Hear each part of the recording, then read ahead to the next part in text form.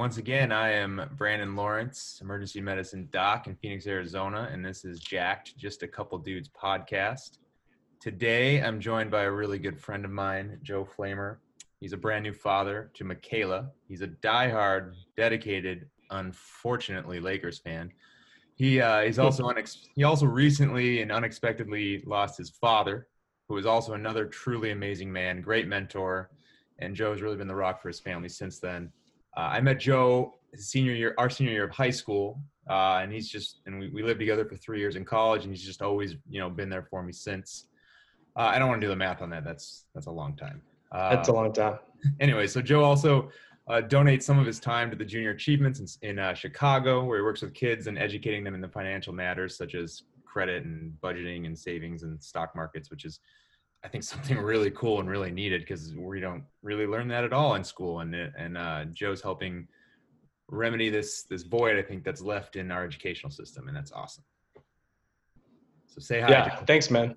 Hey, thanks. Hey. Thanks for the intro, Brandon. Yeah, we go way back. We've senior year of high school, went to the same college, joined the same fraternity, and it's a long story since. So it's great. I'm glad to be here and appreciate the kind words about me and my family as well. Yeah. So Joe is one of the few people I talk to on a daily basis. We talk sports, we talk current events, and I can say that you're truly like one of the only people that can kind of, for lack of a better term, kind of see through the bullshit that we get in the news. And it's really fun to talk to you on these sort of things. Like when we talk current events, like you offer a unique perspective.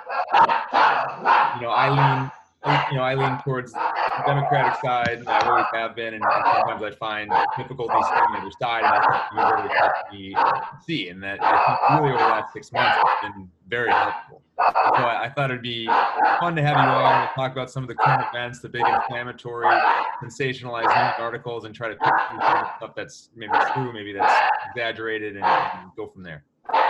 Yeah, absolutely, man. I mean, it's definitely a ton of fun chatting with you about it too. I mean, really the thing that I do and you do as well that's really important is do your homework, right? Before you can get to know things. I hate being wrong personally. I just hate being wrong about things. So what I do is I really try to get the information and look at it from both angles. So when we have these conversations about sports, but current events, topics that a lot of people really don't like to talk about, but we're able to have these conversations because, we're looking at it from a factual point of view. So that's really, really important to me is, okay, what are the facts here? What's the data? And then let's have an open and honest conversation about it. Yeah. And I think the biggest important thing that you alluded to, but didn't say when you talk about having the facts, it's keeping the emotion out. So a lot of times we have these big, titles from these news sources that say one thing, but then you read the article and you're like, well, did it really actually say that? Or is this something they're leading us to think, and that's a really important thing to try to parse out when you're reading up on some of these big current events. It's really hard. I mean, we're human beings. You're a father of two beautiful girls. I'm a new father. We grew up differently, but similarly, we come from different backgrounds. Everyone comes from different backgrounds. We have implicit biases and emotions, and these companies and a lot of these media companies, they're geniuses in feeding that, right? And like you said, and we're going to see a headline and we're immediately going to agree or disagree with it without even clicking on the headline and doing our due diligence to read through it. And so it's getting past that emotional state and trying your best to look at it from two different angles, right? And there's a bias and an angle for everything. So it's trying to cut through the bullshit, right? That's the number one thing that we try to do. Yeah, and what's funny is we've been talking about doing something like this for a little bit, and then came out Social Dilemma, right? And that I think kind of kicked our butts into really jumping on and talking about this sort of stuff, because what social media has done is created a barrier to actually getting these factual stuff, because you're part of now an algorithm that just throws the things that you want to see and the things that you agree with, or the things that you vehemently don't agree with. And they put those headlines there, and it's just more clickbait, and it's turns more into confirmation bias, echo chamber, because you're following kind of the same people that agree with you, and then you're in this spiral. Right. No, it's unbelievable. Couldn't come out at a perfect time. I've been saying this for years. I call it the fart sniffing theory. South Park used to do it all the time.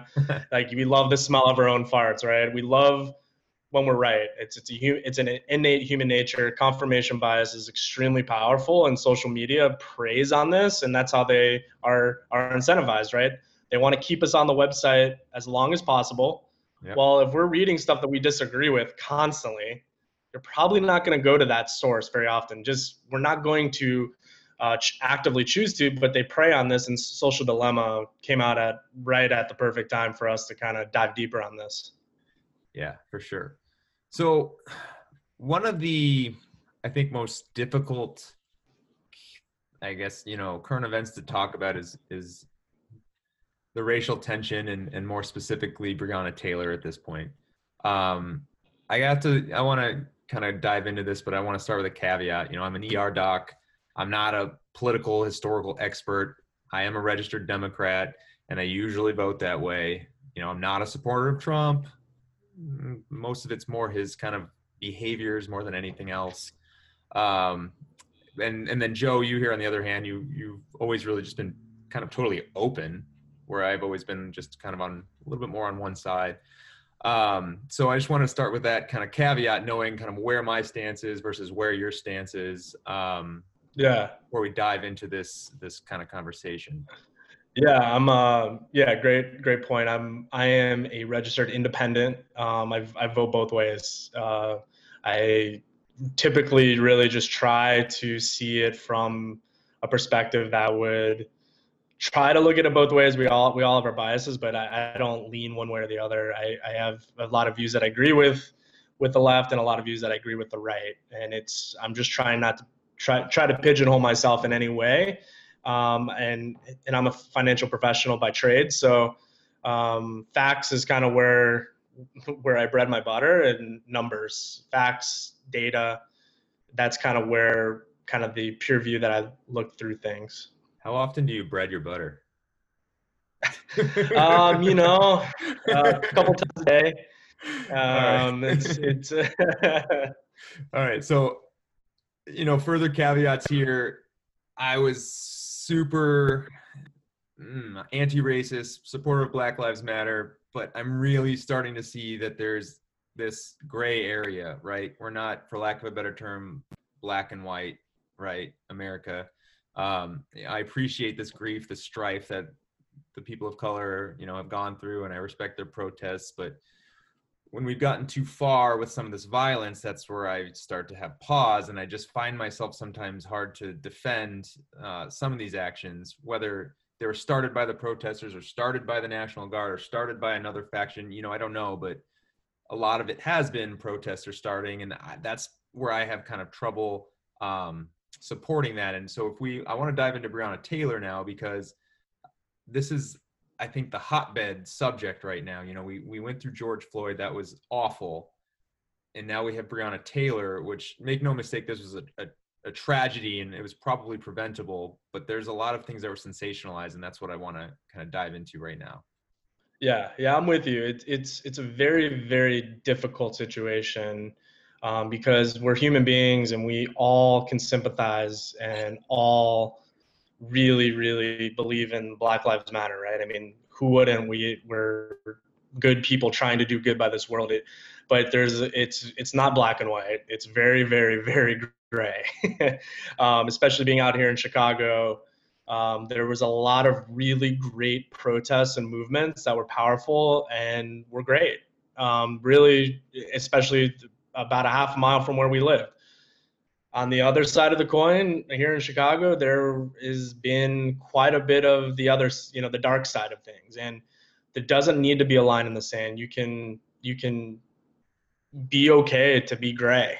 It's okay to be gray and to feel sympathy and want to help and do what you can, but at the same time be upset that cities are being destroyed and burned, and looting and violence. And I think Breonna Taylor is a big is kind of the breaking point, or at least the point where we can kind of start really dissecting where are we going and how far are we going to go with this.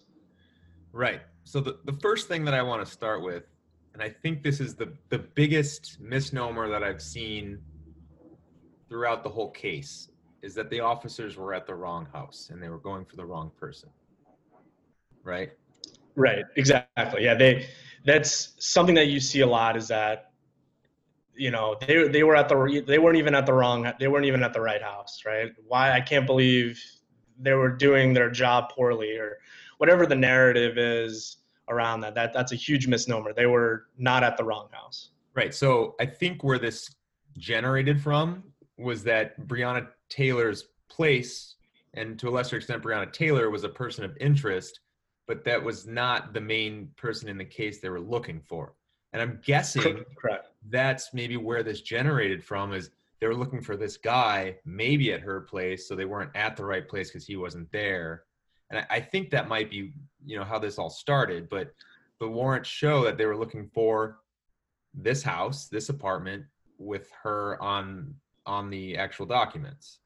Correct. Yep. That's exactly what the warrant states. And there's a lot of sometimes flimsy reporting about this, about either how involved or how implicit she was, to determine whether the warrant was exactly for her or for this other person of interest.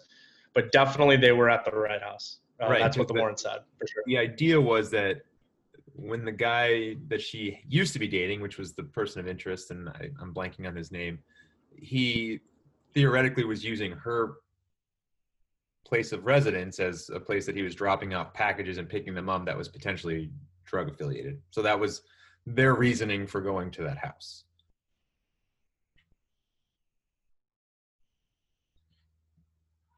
Okay. All right, we had a little bit of technical difficulties here, so sorry if my argument's a little disjointed on the warrant being in the right place, but about wraps up my thoughts because I can't really remember where I was. But all right, so the second thing that I wanted to dive into was the notion that she was shot in bed, right? So this occurred in the middle of the night. She was originally in bed. It's not entirely true that she was shot in bed, because she was shot in the hall, right? I mean, it sucks she was shot. Right. All right, but the location, I think, to me makes a difference, because the police were shot at, right? And then you have two people that are up on their feet, and unfortunately Breonna's the one that got shot. But she wasn't lying in bed as like kind of this like almost helpless victim. I feel like that is like significantly worse to portray it that way. It sucks either way. But I think lying in bed just portrays it as like differently. You know what I mean? It's a huge narrative difference. And when you hear someone get shot while they're in bed, that's like, oh my God, like what happened? How did that happen? Yeah. That is awful. I mean, it's awful that she got shot. I mean, it's an awful, tragic situation, but from a narrative standpoint, it's a huge difference. Like we talked about, the play on your emotions, right? I could just be laying in bed and what if I get shot? What if the cops come to my house accidentally and shoot me in bed, right? That's kind of the emotions that a lot of the false narratives are portraying. She wasn't in bed. She was in the hallway. Right. We don't know what she was doing, but and that doesn't make it like an okay reason she was shot. No. So don't get us wrong there. It's more just like, I feel like to get shot in bed, you had to have had that done on purpose, because you're lying horizontal. To actually take a bullet, you have to be aimed at. It would be super weird to have it randomly strike you 8 times or 6 times. I think. Right. Yeah. Right. Yeah. So I think it's just a narrative that's going around that it just takes about 10 minutes of research to realize, oh, she wasn't actually in bed, but significantly less than 10 minutes. Right. Exactly. Like 5 minutes. Yeah. Yeah. And then the next part, there was like the assertion that the body cam footage was being held, but they didn't wear it. I don't really know why. I don't know if that's standard, but the 3 detectives didn't wear body cam footage, and the body cam footage that is there, that's after the fact, is from the police officers that came to investigate the actual scene. Right. There's a whole bunch of fuck ups from that. Don't get me wrong. If you go Right. back and actually look at it, like that, the officer that shot Breonna was there and he shouldn't have been, and there was a lot of fuck ups there, but they didn't have body cameras. Right.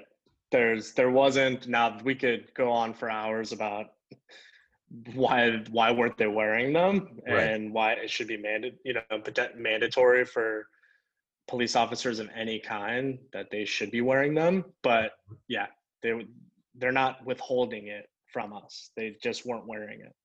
Right. And so I asked my cousin, who is a detective here in Phoenix, about a couple points. I'm trying to pull up her response here. All right, so I had a few questions for her, and she actually related to another detective that she's friends with as well, and I got kind of the same answers from both of them, and my cousin purposely didn't read his response before giving hers, and it just happened to be very similar. So one of the things that was being thrown around that I was concerned about, there was two things that I was mostly concerned about.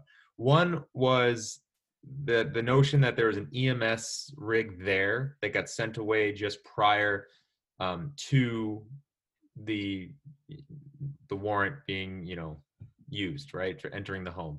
And the other one was the amount of kind of bullets that were fired in response to the one that came back. And there's no real way for me to look that up. Hey, is there supposed to be an EMS rig? So I asked the detectives both of these two. So with the caveat, neither of them do no-knock warrants, but this wasn't a no-knock warrant anyways, which is another narrative that kind of went off the tracks because they clearly knocked the man that was with Breonna. I think Mr. Walker, his name, didn't hear that it was, the police identifying themselves, but they clearly knocked because it was what woke them up out of bed. But anyways, so I asked her about the EMS thing, and she said, first of all, it's really odd that only 3 officers were there. She said normally there's like 6 or 7. So that's kind of an odd thing that they did anyways, but that's not really any sort of, to me, racially charged anything. So, but she said that it's up to essentially the call beforehand. It's up to them if they need EMS there, and generally they send them away. This isn't like a one-time thing that they sent them away. She says it's the no-knock cases. They're there initially, but if it's a knock case, they don't have to be there. So if you get that, so I thought that was kind of an interesting thing. This isn't like a one-time fuck up. This is something that happens frequently. And this is something that they ran with on this narrative, is that they sent the EMS people away. So they probably, in retrospect, shouldn't have, obviously, but this isn't like a one-time deal. And then the other part that I had asked her was kind of their response to an officer firing. And so my cousin's very, very sensitive to the racial charge matters and all this stuff. And she really, really hates bad cops. And she's put actually cops in jail before. So she's kind of a badass. So she though backs this up and says, it's so hard to tell from case to case. Like, you walk in, you get shot. Sure, you fire 4 or 5 shots, and if there's 3 of them firing more than that, like that's not really unheard of. One of them, I guess, was firing kind of all over the place, and he's the one that's in trouble for endangerment. He's the one that got tried. Yeah, which makes sense. But she said the 30 some odd shots that were fired is definitely not like out of the norm. So that's not something that she raised her eyebrows. And then I think the third point that I wanted to ask her was about this this warrant being issued in the middle of the night. And she said that's absolutely what they normally do, because it's most likely that the people are going to be there. So that makes sense. That makes sense. Yep. Yeah, that makes sense. I mean, it's a tragic situation, but when you break down all of the narratives and deconstruct every single narrative, like you've done with your cousin, it's tragic. It's really tragic, and it's a really difficult situation to have an honest conversation about. But a lot of these narratives, if you just do the research, look at the case, you can look at it as what it is. It's a horrible situation. Yeah, it's a tragedy. It was a preventable tragedy. But to me, this didn't have the George Floyd feel, where this was a guy that literally was getting killed in front of other people that was likely racially charged, given this officer's background. Right. Yeah, this is exactly. It doesn't have the same feel at all. It's an innocent woman was killed. It's horrible. It really is. Yeah, but I agree with you. It didn't have that same level of racially charged violence. Right. And then the last part of this that I was in reading kind of copious amounts of articles on Breonna Taylor was the notion that the officer was shot by friendly fire. And this was actually tweeted originally by Sean King, right? Who's got like 2 million some odd Twitter followers.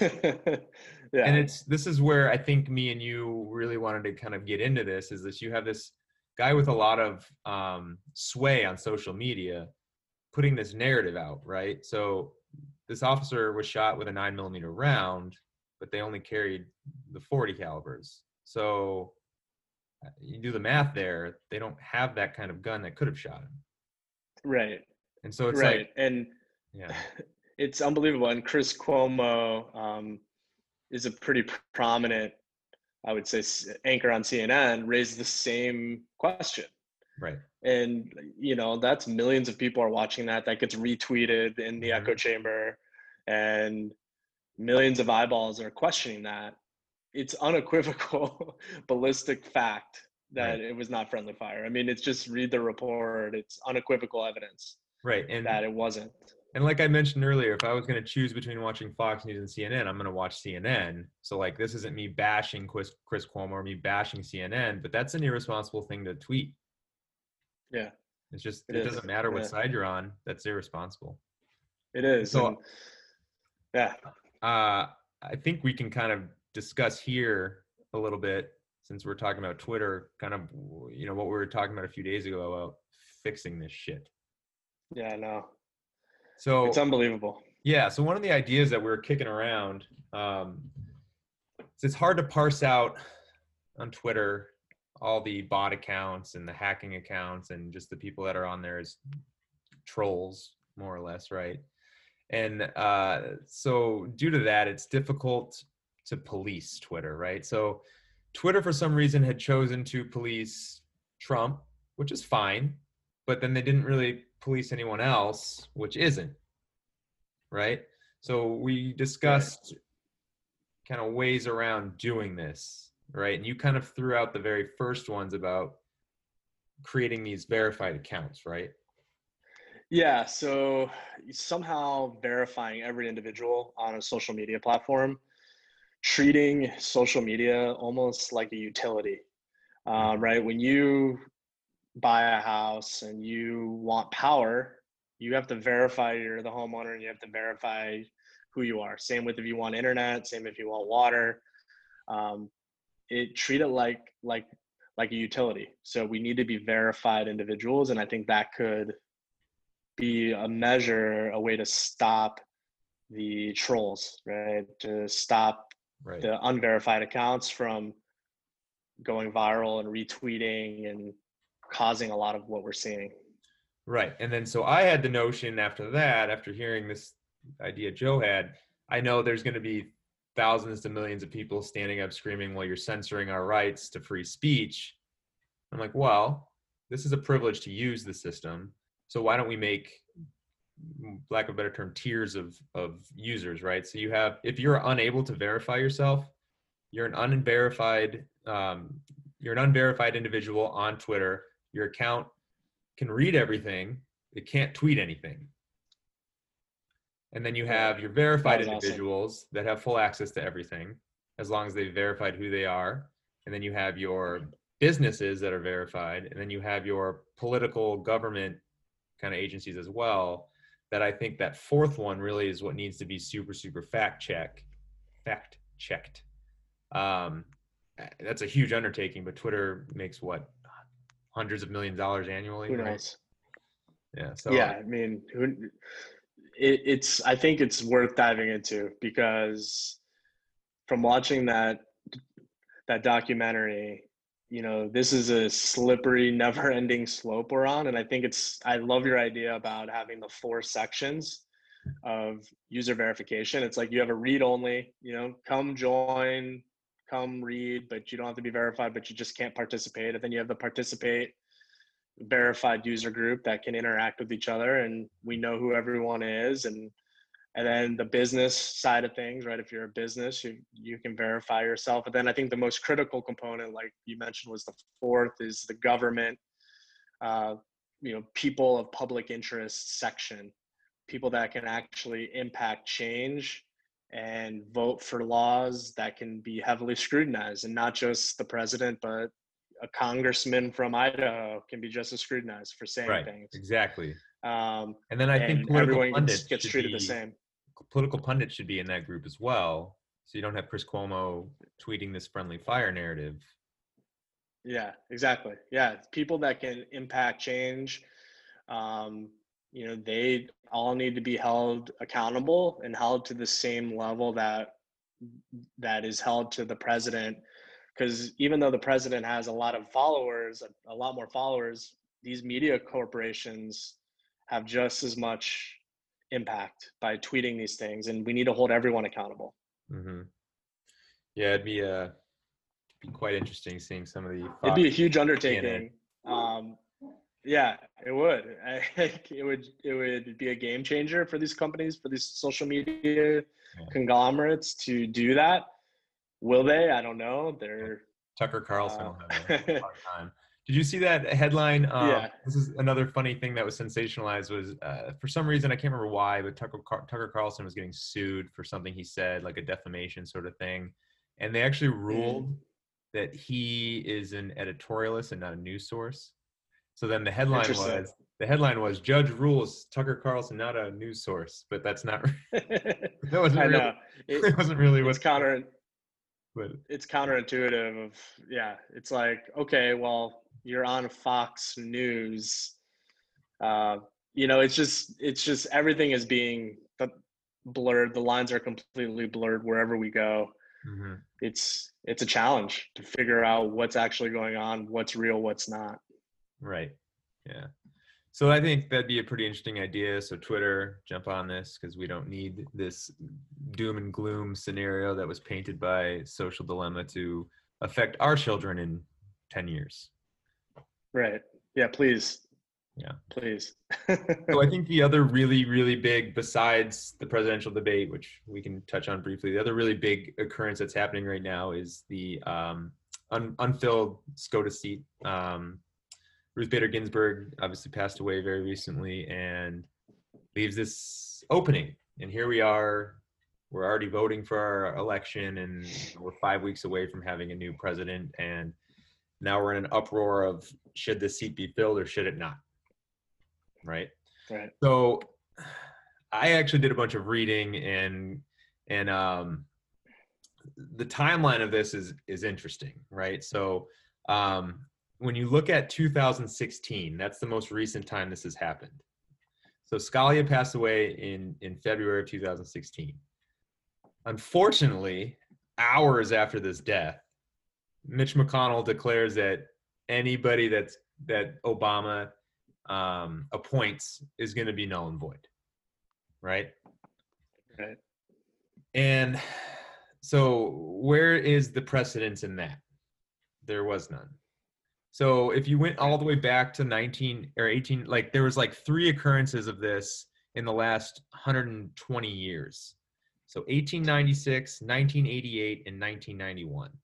And each time there was a outgoing president with an opposite majority Senate, right? So Grover Cleveland was the Democratic president and the Senate was Republican led, and Rufus Wheeler Peckham was voted in.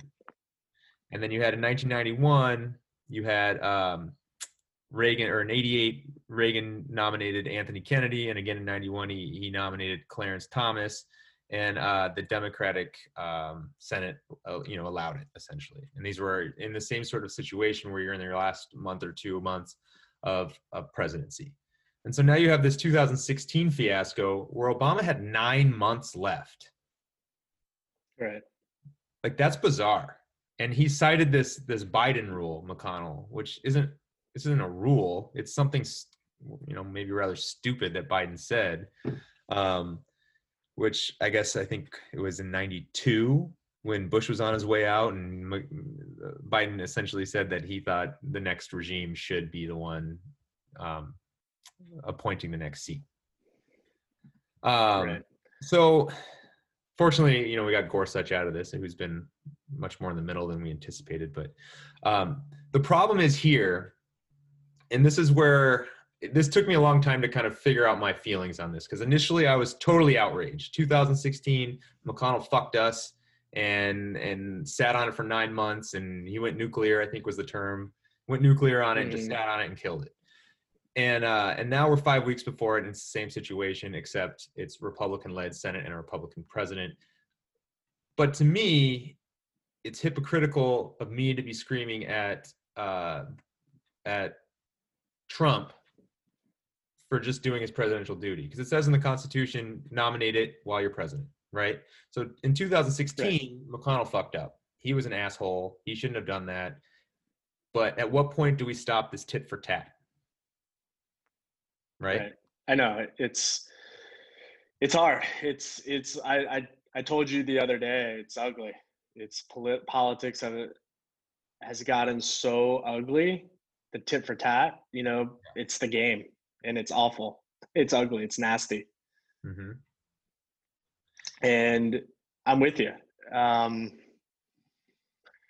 It's in the constitutional so let's just talk from the president's side of things. He has every right and should nominate a Supreme Court justice. Right. You know, and it's in his constitutional right. It's in the Constitution, and he's president for 4 years, and his term's not up yet. And you just kind of shake your head at what happened in 2016. You're like, what was that? You know? Yeah, and that's what I think. I think every, you know, Democrat out there can be angry. They can be upset. But if you look back, like, you know, I don't really remember Reagan's presidency, but you got Clinton's where they tried to impeach him for being amoral, but not necessarily bad at his job. And then Bush's presidency then turned into everyone criticizing him for saying dumb things and maybe getting us into a war that shouldn't have been. And then you had Obama that got pretty much criticized for anything he did by the other side. And now you have Trump, who's just outwardly criticized and washed on everything. So like, it's clearly getting worse and worse each presidency.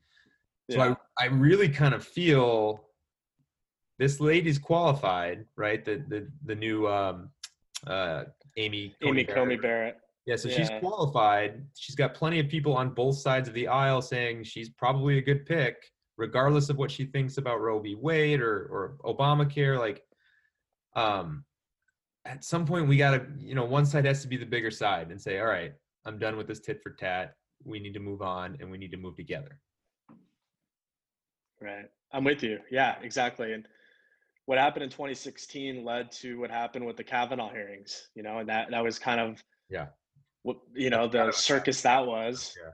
That was and, you know, because of what McConnell pulled in 2016, the Democrats were like, all right, you're going to do that. Well, we're going to do this. And that was a whole circus. And, you know, like, when's the circus going to stop? So I'm with you. I hope that, look, like, this is the game, right? It's this is the situation.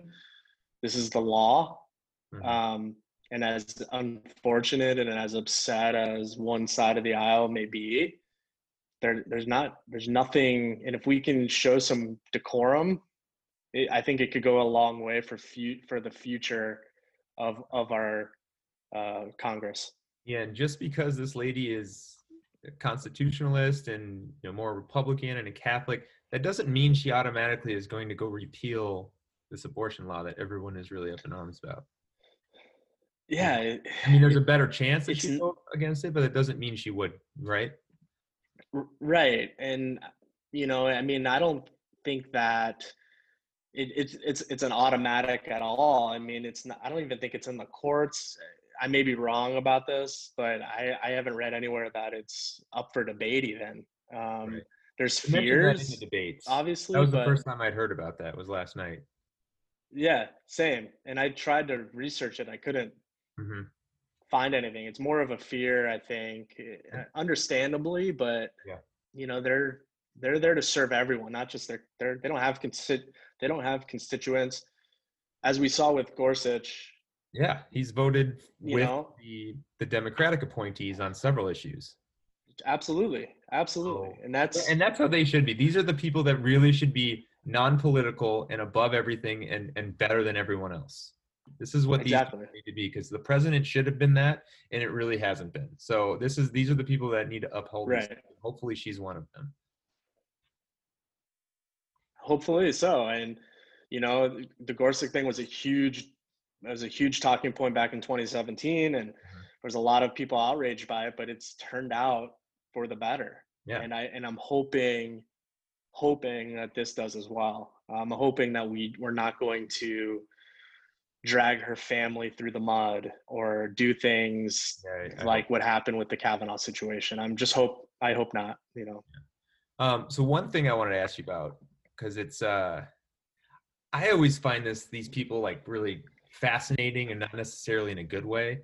Yeah. She's an originalist, right? So I guess you can call her a constitutionalist. So you have like Right. strict interpretations of the Constitution, and this document's now over 300 years old, or almost 300 years old, written by white slave owners. Say what you want about that, but there wasn't like a group of um, you know ethnic diversity, gender diversity when this was made, right? So like we're entering this we're on this precipice, right, of some really kind of wild, crazy decisions with like cyber privacy and like we talked about the social media, false news stuff, and the advent of AI, and I mean it's already invented and Yeah. globalized with all these algorithms and stuff. But I don't really understand how the Constitution guides us in this. These are huge things that are happening. Yeah. Yeah. It, there's so much that I am with you on. I mean, there's like, this is not black and white anymore. Society is so much different. I understand constitutional rights and the Bill of Rights and First Amendment and, going through each one. But I mean, we need to take a look at that. We probably do at some point, right? I think that, I feel like being a constitutionalist is just upholding the law, and hopefully with an eye towards current society. That's my hope. I'm an optimist. I feel like, you can interpret the Constitution in a certain way, but hopefully with an eye on the current society. So understand, and that's what I think Gorsuch has shown, Mhm. and I'm hoping the same with Yeah, I don't Amy get Coney negative Barrett. feelings about her. Like I get I it, don't either. Catholic, Republican, you're scared of Roe v. Wade, but I it could be worse, right? Yeah, oh, yeah, it could. I think that she's extremely well respected by lots and lots of people. Yep. And that doesn't come I, easily in your field. no, it does not in that field. No, exactly. I mean, people call her the best student they've ever had. I mean, I've read a lot of really, really positive things about her and what she does in the community too. Like, And I truthfully let's, went into researching her wanting to dislike her. yeah. I mean, there's certain things I don't like, but as a person, she seems fine. So, Yeah, exactly. yeah. So moving on. One thing I wanted you to I guess, describe. Another headline I've been seeing is that these big companies are using.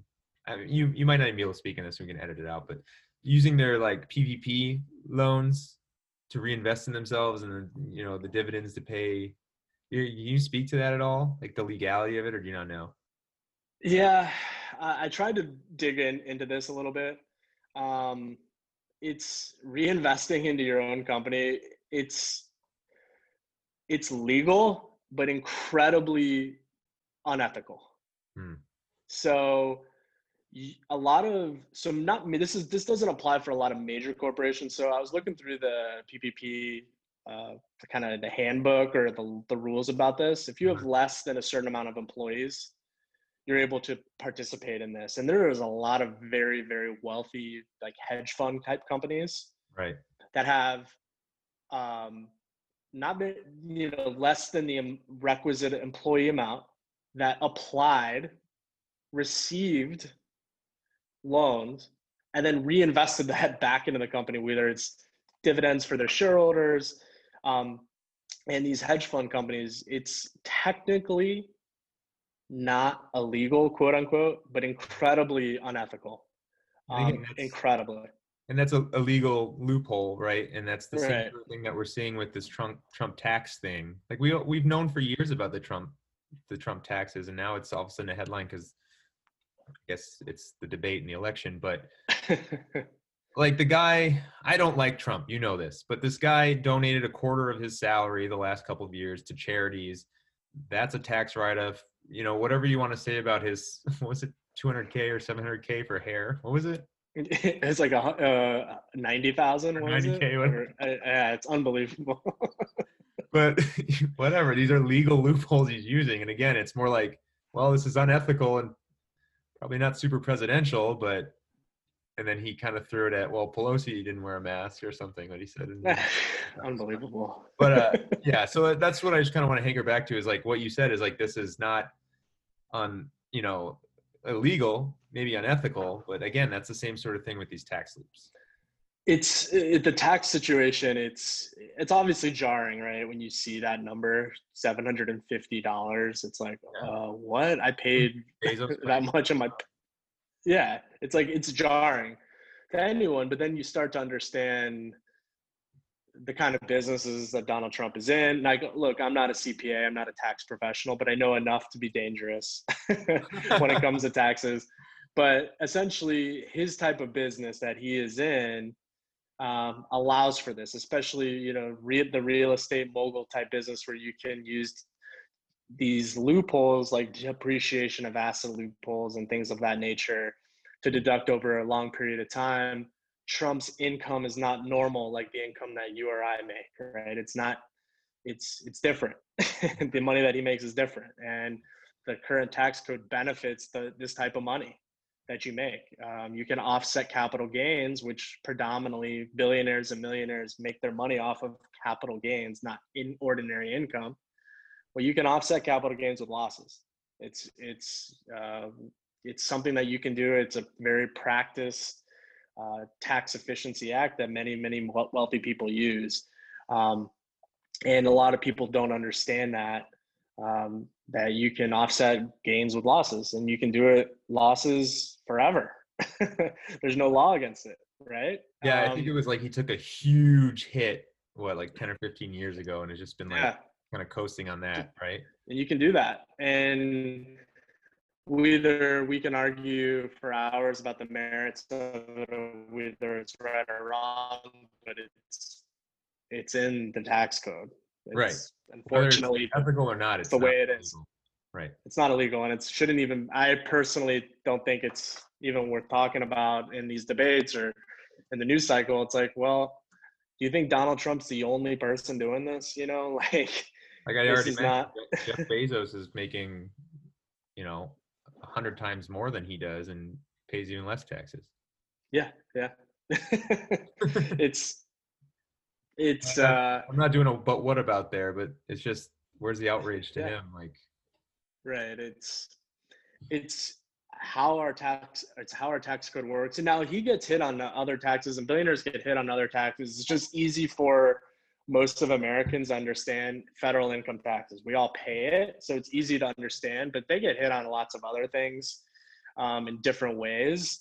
But that's beyond that's beyond anything that probably we can talk about in an educational way. But ordinary income tax wise, I mean, it makes sense, unfortunately, based on how he makes his money. Right. So last thing I wanted you to kind of educate me on, because we had this discussion where I was morally outraged by this early on. I think this was like April or May, was the big bailouts of huge businesses and of the stock market of this Federal Reserve. So, first describe what the Federal Reserve actually is. So this is a huge misnomer with most people, and it's understandable because it's kind of confusing. But the Federal Reserve is essentially the U.S. government's central bank. So it's not the same thing as the U.S. Treasury. They're two different entities. They work very close together. So it may seem like they're the same thing, but they're not. So the Federal Reserve is like the U.S. government's bank. Mm-hmm. and they're responsible for fiscal policy and interest rate policy. And that trickles down to all of the other banks. There's Federal Reserve banks all over the country. And so like when you bank at Chase or Wells Fargo, they report up through and have to follow the rules set by the Federal Reserve Bank, but the Federal Reserve is the bank to the US government. So this isn't necessarily a government entity. It is not a government entity. They're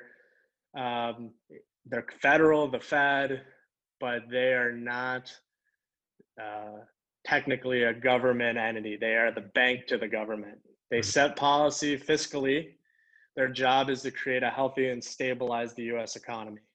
So then talk about how that is different, that they bailed out Wall Street rather than the government bailing out Wall Street. So their job is to create a lot of times liquidity in the markets. Without getting too inside baseball with this stuff, basically the Fed, what was happening is the bond markets become very stale. And when bond markets become stale, interest rates can rise over time. And that can lead to a lot of problems, especially during a pandemic. It can lead to a lot of issues. Banks can't loan. There's just a lot that banks can't borrow. It becomes very challenging. And when the credit markets dry up, that leads to a lot of problems. So what happens with the Fed is they go in to create additional liquidity into the bond markets. They buy bonds. That creates the liquidity to keep interest rates at bay.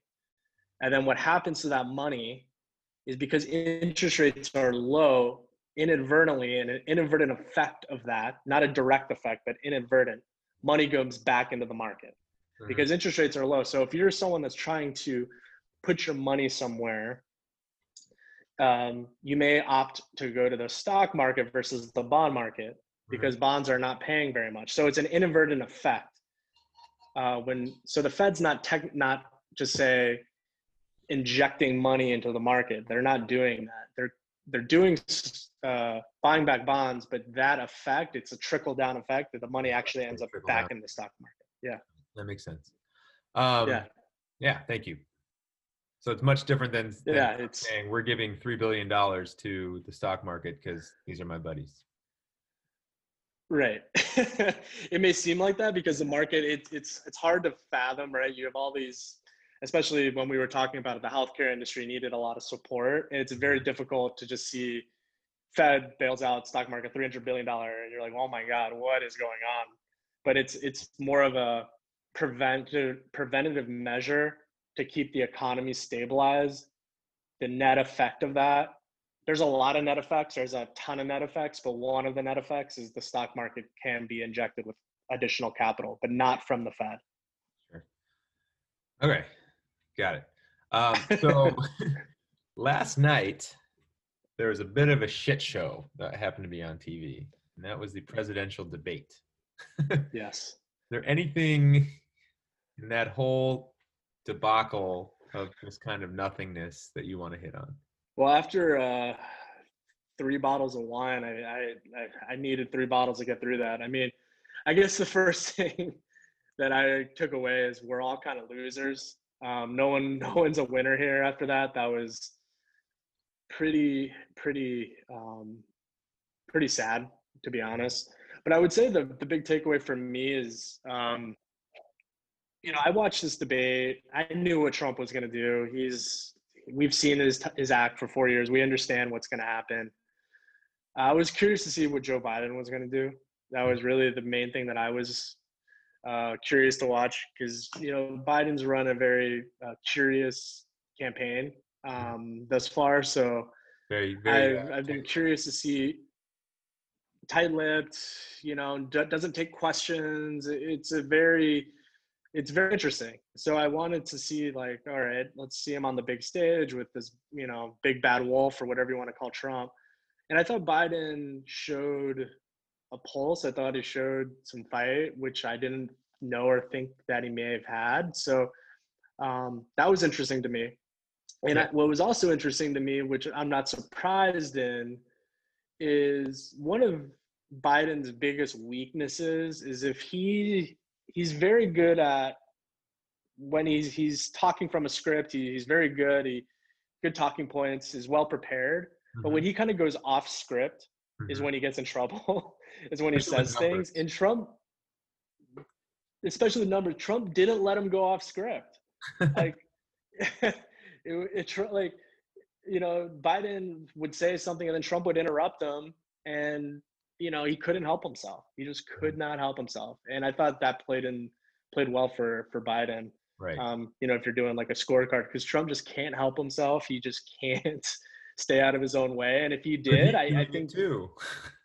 Well, yeah, I mean, I had to laugh at that. I mean, yeah, if he could just, if Donald, which he probably will never be able to do, just help himself by not interrupting and interjecting and saying, you know, the comedy act that he does, I think Biden could have had a little more, some tongue twisters and said some things, but Donald let him off the hook, and Donald shot himself like he always does, right in the foot. So the things that first of all, so there's a couple myths to dispel here, right? They wanted to do a drug test to see if this older gentleman was taking Adderall, which if you've got dementia, Adderall is just going to make things a lot worse. Like, yeah. That's not going to help things. The other thing is wearing an earpiece. So the idea, if you're wearing an earpiece, is that they're going to be feeding you what to say. But if you have dementia and you're sitting up there already confused and you have someone talking on one side of you and someone talking in your ear, there's no way you're going to be able to stay on track and repeat everything that's said, especially in these questions that are multi-part. So my concern, like I think most people, was that Biden was heading down the dementia path, and we just didn't know how bad things were because, like you said, things were tight-lipped. He wasn't answering questions, and he was kind of sticking to script. So to me, there was two things I wanted to see out of this debate, because I was between either just not really voting or voting Biden. And that was, you know, does he have his faculties? And there's no way that if you're, at least in any sort of advanced dementia, can you answer these multi-part questions, get interrupted every 5 seconds, and still get back on track? There's just no way. Like he seems to have lost a step from 4 years ago, which is normal for a 77-year-old, but I don't think he's on that dementia pathway. The other thing I wanted to see was a plan on just kind of bridging this divisiveness. The only thing that I can say Biden did positively in that was saying that he wouldn't defund the police. But I would have liked to have seen him not say this Antifa thing is just a leftist ideal. Like, this is an organization. Like, I wish he could have said, no, I won't shut down the government. I support police. You know, I don't support completely defunding the police, and I don't support these extremists, right? Like, that's really what he should have said. And Trump on the other side should have said the same thing. So I don't think either of them really took steps towards this kind of unification, what the country needs.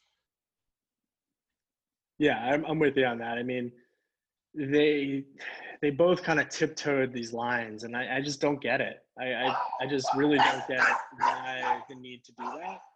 It seems so obvious. Just you get take a stance. Right. You get asked point blank, denounce white supremacy.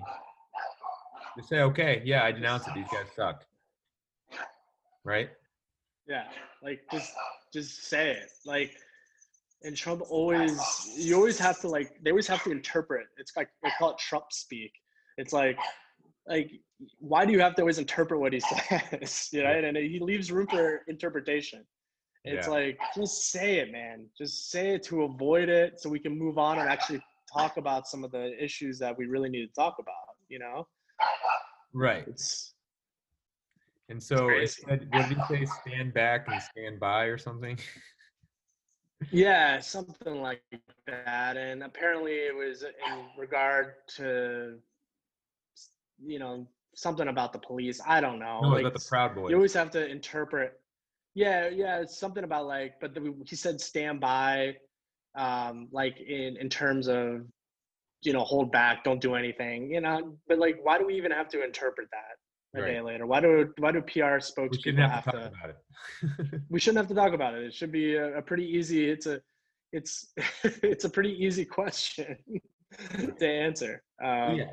My takeaway is it was a shit show. I was pleased that Biden had his faculties and was able to stay on course, but I didn't really learn much. Didn't learn anything.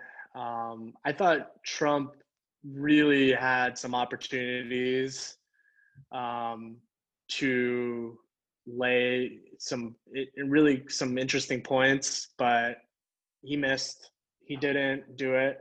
And Biden, thought a good job speaking to the camera. I loved that, by the way. You know, Trump the yeah, entire time was looking I at thought Biden. I thought that was effective. Biden, I would like to see some more direct answers. I know we talked about it a little bit last night. He has his planned answers and they're sound, but if the question doesn't mirror, he still kind of went with whatever his sound answer was. I wish he would have answered some of the direct questions, specifically the one about packing the courts and some of the other ones. So I mean, we learned nothing. I think the biggest thing came from the Biden side that he, like you mentioned, has his faculty to him, and Trump just Trump. Same. I wasn't there to watch what he was going to do. We know what he was going to do. He didn't disappoint, or he did disappoint, depending on your point of view. But it was. I can't believe we have two more of those. Yeah. But anyway, so on to some good news. I think the biggest news in your life is going to start tonight, other than Michaela, obviously. Yeah. Let's go. NBA Finals. Game 1. So I'm excited. This has been quite the year for the Lakers. Kobe unfortunately passed, and then this pandemic happened, and then you guys have just been kind of all up and down all season, mostly up, and then in the bubble down, and then in the playoffs just dominant. What's going to happen? Yeah, man, it's been an unreal. I remember I was in Mexico. It was in May of 2019. My wife Erin and I were doing our wedding out there, and I got news that they fired Luke Walton. Magic Johnson went on Steve First Take and did this whole it was a meltdown. Oof. I was like, I forgot. Oh my God. It was a meltdown, right? He did this whole deal. It was a disaster. LeBron, we're like, what, I had a groin injury. Is ever going to be the same? It was a disaster. They pull off the Anthony Davis trade.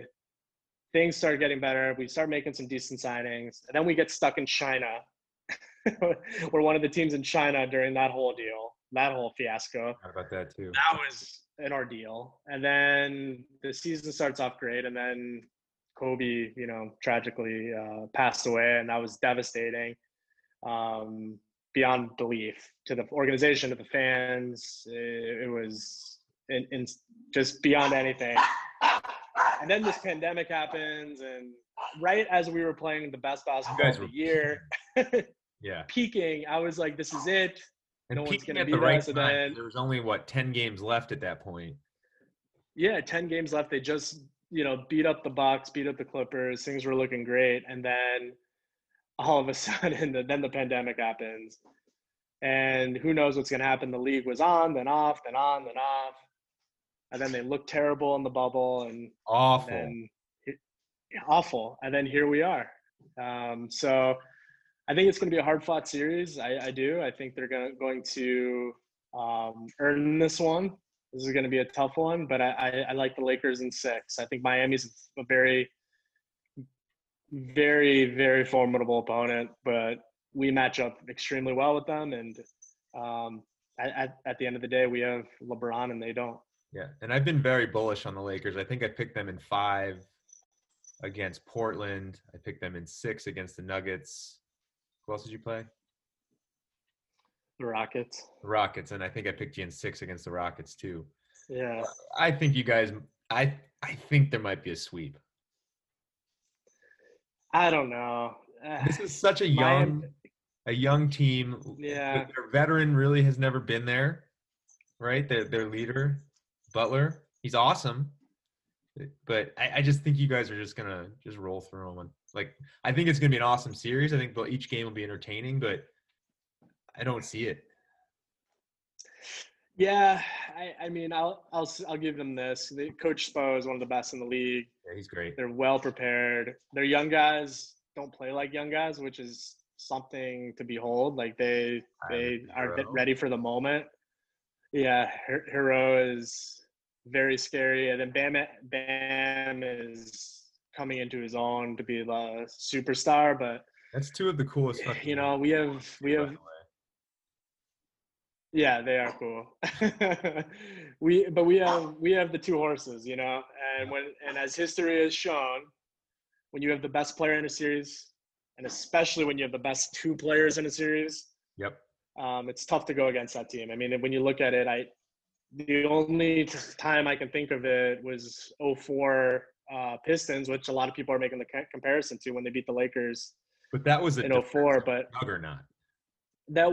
and the Lakers were coming off 3 championships, And they had beat Karl up. Malone and Karl Malone even was hurt, so like that team was decimated, and Yeah. Kobe was flying back and forth to Colorado for the trial. I mean, it was a mess. yeah. Um, But yeah, so we'll see. yeah, like you said, like you clearly have the 1 and 2 players, and then they probably have 3, 4, 5, 4 or 5, maybe maybe 6. It depends. but still, Yeah. you're gonna the way you guys do your rotations. There's very little time where both LeBron and AD are gonna be on the bench. This is it. This is Never. your last handful of games, so they're gonna play all out. They're never on the there's always one of them on the bench, and the lineups. I thought our coaching staff did a really good job, thoughtfully constructed, who's out there with them when they're out there. You know, they have a good pulse on the team, and Miami presents unique challenges that the Nuggets, Rockets, or Blazers didn't present, but we present challenges that no team in the league presents. Yeah. So to them, we can play any style, anytime, anywhere. We go big, we go small. We have Anthony Davis is like, I call him the biggest cheat code in the NBA. You can play big, you can play small because of him. He's the biggest cheat code there is in the league.